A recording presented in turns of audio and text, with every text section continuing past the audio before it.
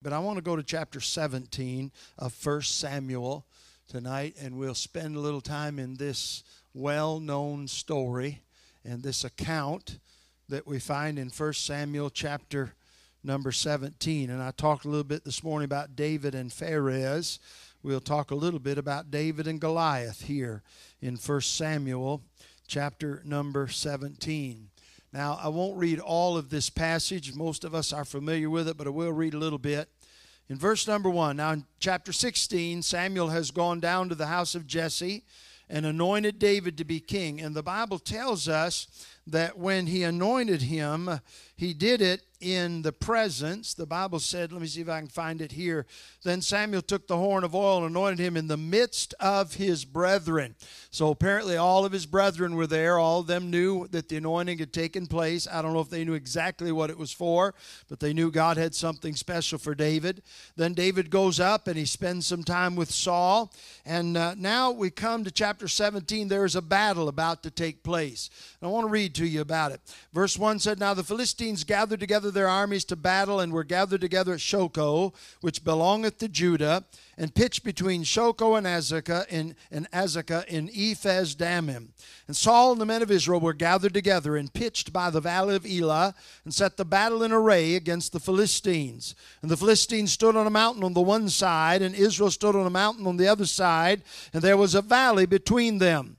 And there went out a champion out of the camp of the Philistines named Goliath of Gath, whose height was 6 cubits and a span. And he had an helmet of brass upon his head, and he was armed with a coat of mail. The weight of the coat was 5,000 shekels of brass. He had greaves of brass upon his legs, and a target of brass between his shoulders. And the staff of his spear was like a weaver's beam, and his spear's head weighed 600 shekels of iron, and one bearing a shield went before him. And he stood and cried unto the armies of Israel, and said unto them, Why are ye come out to set your battle in array? Am not I a Philistine, and ye the servants to Saul? Choose you a man for you, and let him come down to me. If he be able to fight with me and to kill me, then will we be your servants. But if I prevail against him and kill him, then ye shall be our servants, and serve us. And the Philistines said, I defy the armies of Israel this day. Give me a man that we may fight together. When Saul and all Israel heard those words of the Philistines, they were greatly dismayed. They were dismayed and greatly afraid. And David was the son of that Ephrathite of Bethlehem, Judah, whose name was Jesse. And he had 8 sons, and the man went among men for an old man in the days of Saul. And the 3 eldest sons of Jesse went and followed Saul to the battle. And the names of his 3 sons that went to the battle were Eliab the firstborn, next unto him Abinadab, and the third Shammah. And David was the youngest, and the 3 eldest followed Saul. But David went and returned from Saul to feed his father's sheep at Bethlehem. And the Philistine drew near morning and evening and presented himself 40 days. Now David comes down to the battle, and the Bible will tell us as he comes down, he will hear Goliath as he cries out this cry. He's been crying for 40 days. And the Bible tells us in verse 26, David spake to the men that stood by him, saying, What shall be done to the man that killeth this Philistine, and taketh away the reproach from Israel? For who is this uncircumcised Philistine, that he should divide the armies of the living God? And the people answered him after this manner, saying, So shall it be done to the man that killeth him. And Eliab, his eldest brother, heard when he spake unto the men. And Eliab's anger was kindled against David, and he said, Why camest thou down hither? And with whom hast thou left those few sheep in the wilderness? I know thy pride and the naughtiness of thine heart, for thou art come down that thou mightest see the battle. And David said, What have I now done? Is there not a cause? And he turned from him toward another, and spake after the same manner, and the people answered him again according to the former manner. Now David's going to go and fight the giant. You know, he's going to take a sling and a stone. The Bible says in verse number 42, when the Philistine looked about and saw David, he disdained him, for he was but a youth and ruddy and of a fair countenance. And the Philistine said unto David, Am I a dog, that thou comest to me with staves? And the Philistine cursed David by his gods. And the Philistine said to David, Come to me, I will give thy flesh unto the fowls of the air, and to the beasts of the field. Then said David to the Philistine, Thou comest to me with a sword, and with a spear, and with a shield. But I come to thee in the name of the Lord of hosts, the God of the armies of Israel, whom thou hast defied. Verse 49, David put his hand in his bag, took thence a stone, and slang it, smote the Philistine in his forehead, that the stone sunk into his forehead, and he fell upon his face to the earth. We'll stop right there. But I want to preach a little while on David and Goliath, and I'm going to pray and ask the Lord to help us. Let's pray. Father, we love you tonight. We thank you for loving us. I pray you'll help me now in the preaching of the Word of God. I'm greatly in need of thee tonight, and I pray for your help and your assistance. Lord, I know that without you I can accomplish nothing. And so I pray that you will work in the hearts of them that hear. And I pray for somebody tonight that is facing a giant in their life, that they'll get victory over that giant, even right here tonight in this service, Lord. Victory does not have to be a long, drawn-out adventure. With surrender, a man can have victory. He can be defeated one moment and have victory the next. And so we pray for victory tonight amongst God's people, men and women and boys and girls. And Lord, we pray for that victory, that your name will be glorified and that people may know that there's a God in heaven and a Savior who reigns. Help us now, I pray in Jesus' name, amen. Now I noticed this, the Bible tells us in the beginning of this passage that the Philistines are gathered together to battle and were gathered together at Shoko, if I'm pronouncing that right. And so I looked at that and I'm thinking about this. Here's what's going on.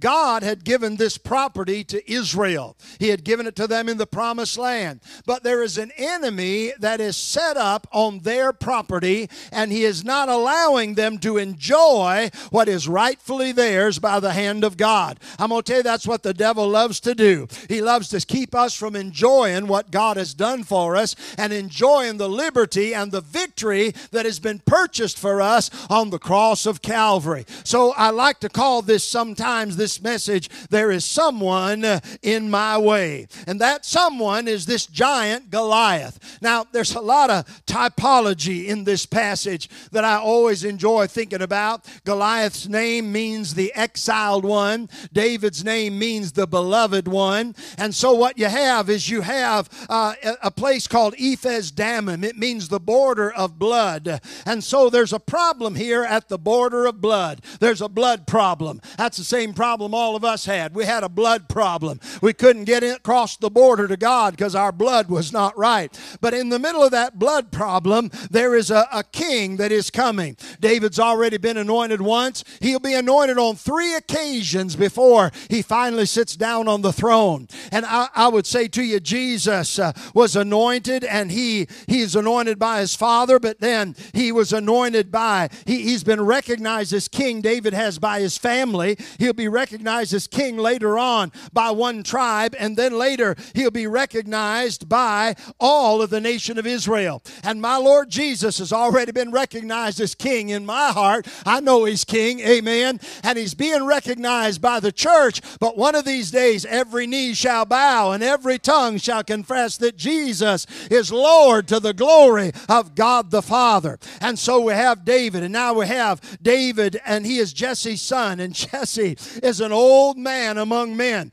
Could I call him, just for the sake of the service tonight, the Ancient of Days? He's the ancient man. So the ancient man, the Ancient of Days, sends his son, the beloved one, down to the border of blood to check on his brethren. And he finds that they're in a mess there. And so that when he comes down, here's what they do. They revile him. They don't receive him. The Bible said about Jesus, he came unto his own, and his own received him not. But to as many as received him, to them gave he power to become the sons of God. So he came down. Eliab reviled him and rejected him. But David went down in the valley. They tell me down in the valley of Elah, in the bottom of that valley, there's a trench. David went down in that trench. And down in that trench, he slew, you know what he did? He bruised the head of the exiled one. He slew the exiled one. Then he came up out of that trench and came back to Israel. That's exactly what happened in my salvation. salvation. The Ancient of Days sent His Son into this world, and they reviled Him, and they didn't want anything to do with Him. They rejected Him. But I tell you what He did. He went down into the valley of Elah at the border of blood, and He slew the exiled one, the devil. He bruised his head, and He came up out of the grave alive, and He sat down at the right hand of the throne of God, and He ever liveth to make intercession for the saints. You said, preacher, why do you tell me that? Because I want you to know the victory's already been won. The battle's been fought and the victory's already been won. We're fighting from victory. Now, I want you to look at this passage, and there are three things I want you to notice in this passage. First of all, I want to talk to you tonight a little bit about recognizing the giant. Recognizing the giant. Now, David has a giant against him. Israel has a giant against them. A giant is not an ordinary foe. You don't face giants every day. Somebody say, oh, preacher, I've had a hard day. I have hard days too. Sometimes people say, well, I've been a little bit sick. I've been a little bit under the weather. I've had this. I've had that. That happened. My boss was hard on me. You know, those are hard days. They're difficult things, but those aren't necessarily giants. But sometimes in our Christian life, we'll face a giant. So, preacher, how do you know that it's a giant? Well, I noticed some things about this giant. I noticed that giants possess freakish attributes. They are bigger. They are stronger. They are freakish in what they can do. Their ability is beyond normal. And sometime in our Christian life, we'll have a battle that is outside the normal thing of Christianity. It's outside the normal everyday living. You'll face a giant that just seems to be too much. He's too powerful. He's all the time there. They have freakish abilities. You say, preacher, what about this giant? Well, the Bible said he's about 9 foot tall, 6 cubits in a span. The Bible said he had a helmet of brass upon his head. He was armed with a coat of mail, and the weight of coat was 5,000 shekels of brass. He had greaves of brass upon his legs, and a target of brass between his shoulders, and the staff of his spear was like a weaver's beam, and his spear's head weighed 600 shekels of iron, and one bearing a shield went before him. Now, don't you know when they came out and saw that giant, they said to themselves, this is no ordinary enemy. This is no ordinary battle. This ain't like the last guy we faced. This ain't like the last crowd we faced. This is something out of the ordinary. And sometime in our Christian life, we'll face things that are out of the ordinary. Giants. Not only does he have freakish ability, but giants produce frightful alarm. They make us afraid. The Bible says down here in verse 11, when Saul and all Israel heard those words of the Philistine, they were dismayed and greatly afraid. And later on, the Bible will tell us in verse 24, and all the men of Israel, when they saw the man, fled from him and were sore afraid. I faced some things in my Christian life that bothered me, but they didn't make me afraid. But I must admit to you, I faced some things in my Christian life that made me fearful. And made me afraid. Those giant things, those out of the ordinary things, those things that keep you awake at night, those things that make you wonder and question. And so here is the giant. He has freakish abilities. He produces frightful alarm, and he practices frequent attacks. Now watch what the Bible said, verse 16. And the Philistine drew near morning and evening, and presented himself 40 days. Now I'm just thinking tonight that I'm preaching to somebody, and you've been facing a giant. And when you look at it, it is so big. It is so strong. It is so frightening. And you seem to have to face it day. Just about the time you think you got by it, it sticks its head up again. Day after day after day after day in your Christian life. That's a giant, friend. And here's a giant. And the devil loves to throw giants at us, to stop us from serving God. So we've got to recognize the giants. I remember one time a preacher said to me, we were talking about a certain situation, and he looked at me and he said, I'm going to tell you this, brother, you're dealing with something out of the ordinary. And sometime in our Christian life, we may have to deal with something out of the ordinary. You say, well, preacher, can you describe my giant? I don't know what your giant is, but you know what it is. You know what you're facing. So what do you do about a giant? Well, here's the second thing I want you to think about. Responding to the giants. When the giant is in our life, when there's difficulty, when it's just so big and so often and so frightening, what do you do? Well, I want you to notice what David did. First of all, David did not fight on Goliath's terms. Don't let the devil talk you into fighting on his terms. Don't let the enemy set the conditions for the battle. God's already set the conditions for the battle, for how we fight. I want you to notice, first of all, he didn't fight on Goliath's terms. Why? Because Goliath's premise was wrong. His premise was wrong. Here was his premise. Watch what he said. Verse number 10. And the Philistine said, well, no, let's go back. Verse 8. And he stood and cried unto the armies of Israel and said unto them, why are you come out to set your battle in array? Am not I a Philistine, and ye servants to Saul? Choose you a man for you, and let him come down to me. Now watch this. If he be able to fight with me and to kill me, then will we be your servants. But if I prevail against him and kill him, then shall ye be our servants and serve us. You know what he's saying? He's saying we're going to have one battle, and that one battle is going to decide everything. And if you lose that battle, that's it. It's over for you. Can I tell you something, friend? One battle does not determine the rest of your life. One battle does not determine your service for God. I've lost a lot of battles, but I'm still in there fighting. I'm still in there kicking. I didn't lay down. The Bible said a righteous man, a just man falleth 7 times, and he riseth up again. I'll tell you what the Lord will help you do if you'll let him. He'll get you up off the mat when you've been thrown down. I remember when I was in high school wrestling. Used to be when I talk about wrestling, I'd give you a little display, but I'm too old. And if I tried to do it now, we'd have to call 911. So I'll just talk to you about it. But that fella'd go in, and you'd have that right off the bat. You'd have that takedown business. You know, you're standing up facing each other, and the ref blows the whistle, and your job is to take him down and put him on his back. And I'm going to tell you, there were many times I got took down instead of I took them down. There's a lot of times I got taken down, and it looked like I was headed for my back, looked like I was about to be pinned, looked like I was about to be done. And the coach would be over on the side and said, get up, Brian. And he'd tell me what to do. He'd say, use this. And I'd use that move. Next thing you know, I was back on top. I could have laid down and said, well, it's over. But I want to tell you, I hear the coach, I hear the sweet Holy Ghost saying, get up, Brian. Don't lay down there. Don't let him pin you. Don't let him win. One battle does not make the difference. I remember a preacher friend of mine, he got saved. He had a terrible time. This is not necessarily a giant, but he had a terrible time with cursing because of the way he'd been raised. Every other word out of his parents' mouth was a curse word. And so he picked that up. And so one day, after he got saved, I don't know, a few days after, he was talking, and man, all of a sudden, he just let out a string of cuss words. And he felt so bad about it.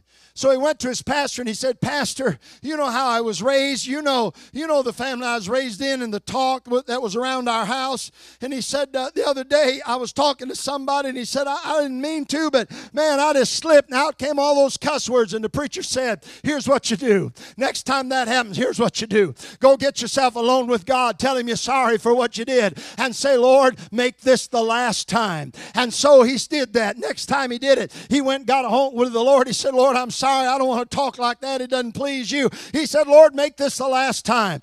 And the preacher was telling the story. He said a few days later, it come out again. He went to a private place. He said, Lord, I'm sorry. I know this doesn't please you. Forgive me and make this the last time. And then he got to grin and he said, you know what? One of those times, guess what happened? It was the last time. And that's what happens when we serve the Lord. Let's get up and fight again. You say, preacher, I got knocked down. Get up and fight again. You say, preacher, I got whooped. Get up and go to whooping. Get up and fight. Don't quit. Keep on.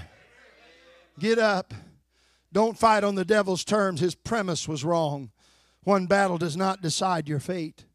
And his promise was a lie. He said, I'll tell you what, if you defeat me, then we'll be your servants. Well, David defeated him, and guess what? They didn't keep their word. They went running off. Can I remind you something about the devil?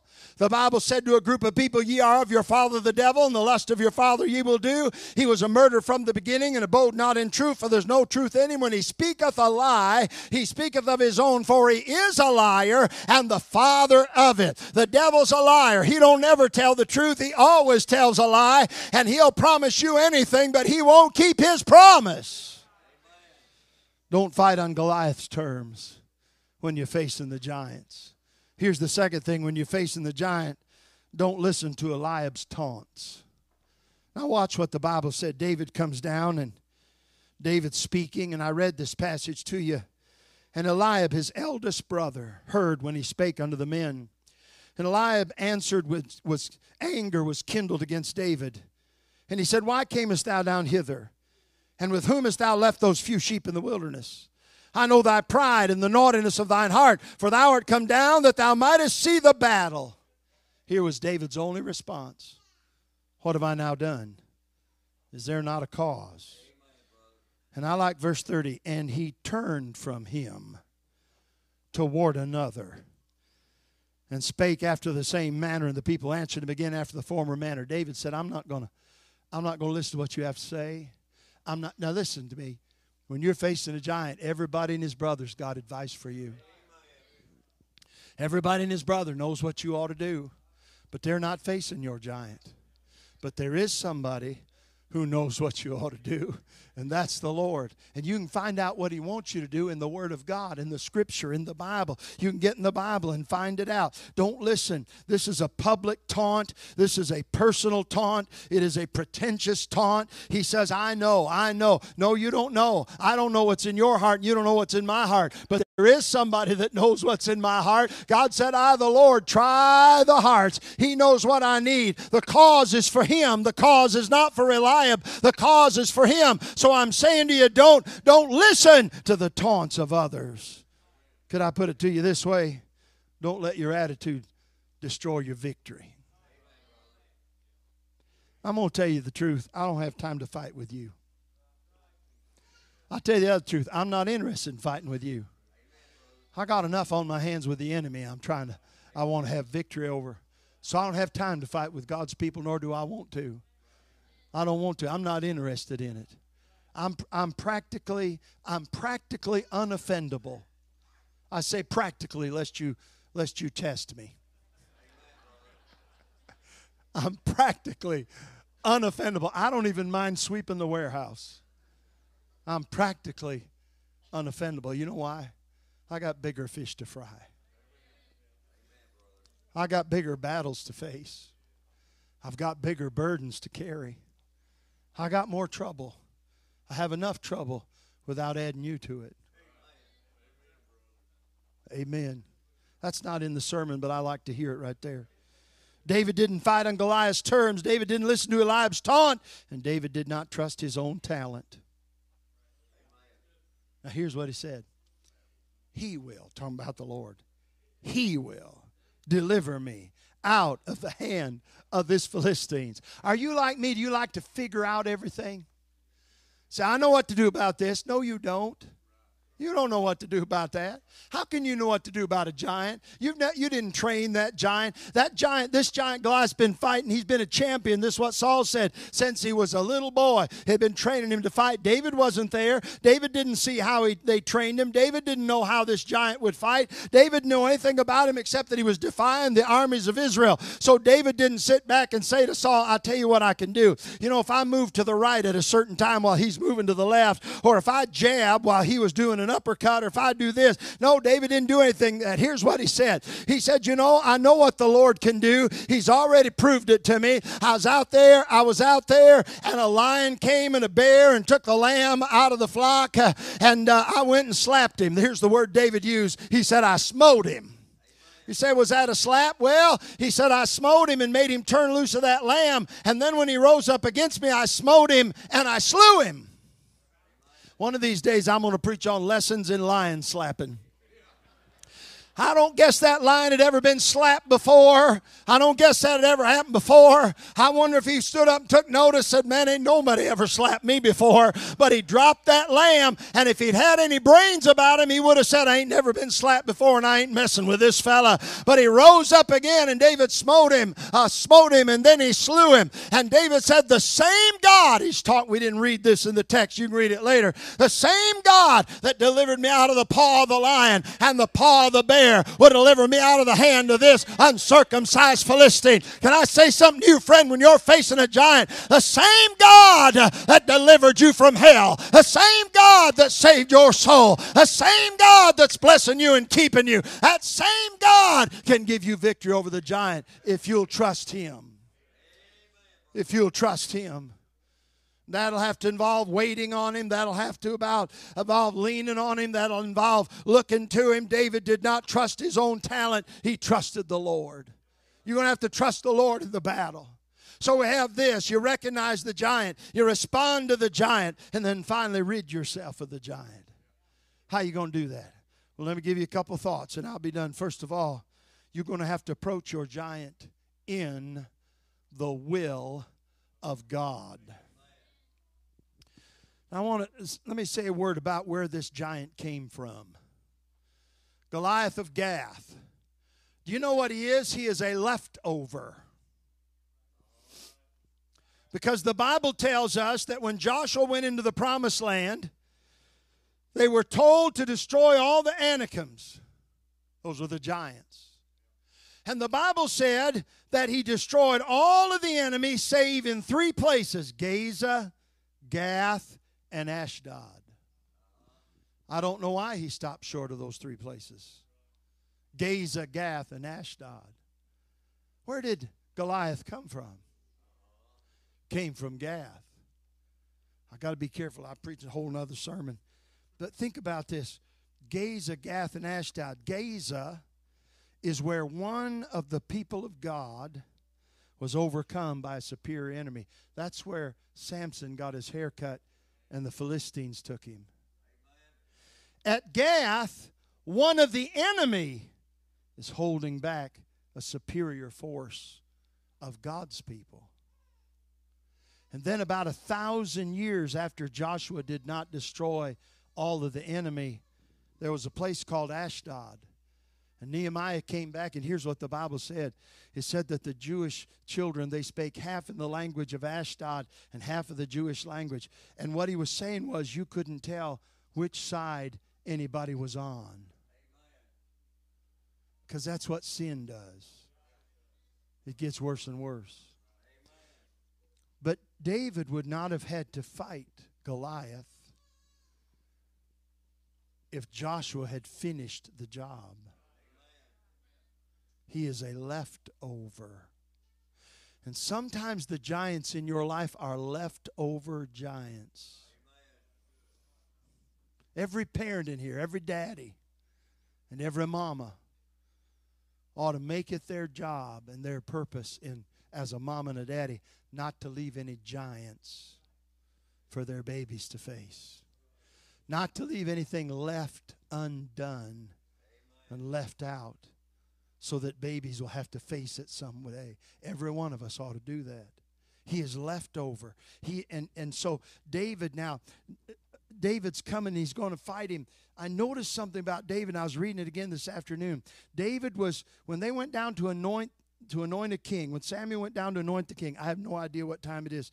I'll say like my old preacher, Dr. Maurer, used to say, I'll get you out in good time. He never did tell us what good time was. But David, when he wasn't there, and they're anointing sons, and so God said, that's not him, that's not him, that's not him, that's not him, that's not him, that's not him, that's not him, that's not him. And so now Samuel looks around and said, well, that's all of them. Is that all your boys? Jesse said, I got one more. He said, where is he? He is keeping the sheep. Samuel says, send for him. Will not sit down till he comes. David comes. He anoints him to be king in the midst of his brethren. So David has just been anointed to be king. A little bit later in chapter 16, here's what the Bible said. Saul has an evil spirit. It's bothering him, and so he needs help. And so they say to him, we need to find you somebody that's cunning on the instrument. They can come and play and it'll help you. And he said, you find me somebody like that. And the fellow said, I've seen a young man. And he said he's cunning. And he said several things about him. He's a valiant man. And he's talking about David. And he said he's the son of Jesse. And so Saul said, go fetch him. So Saul sent to Jesse. And here's what he said to him. He said, send me David who is with the sheep. Amen. Now wait a minute. He's the king.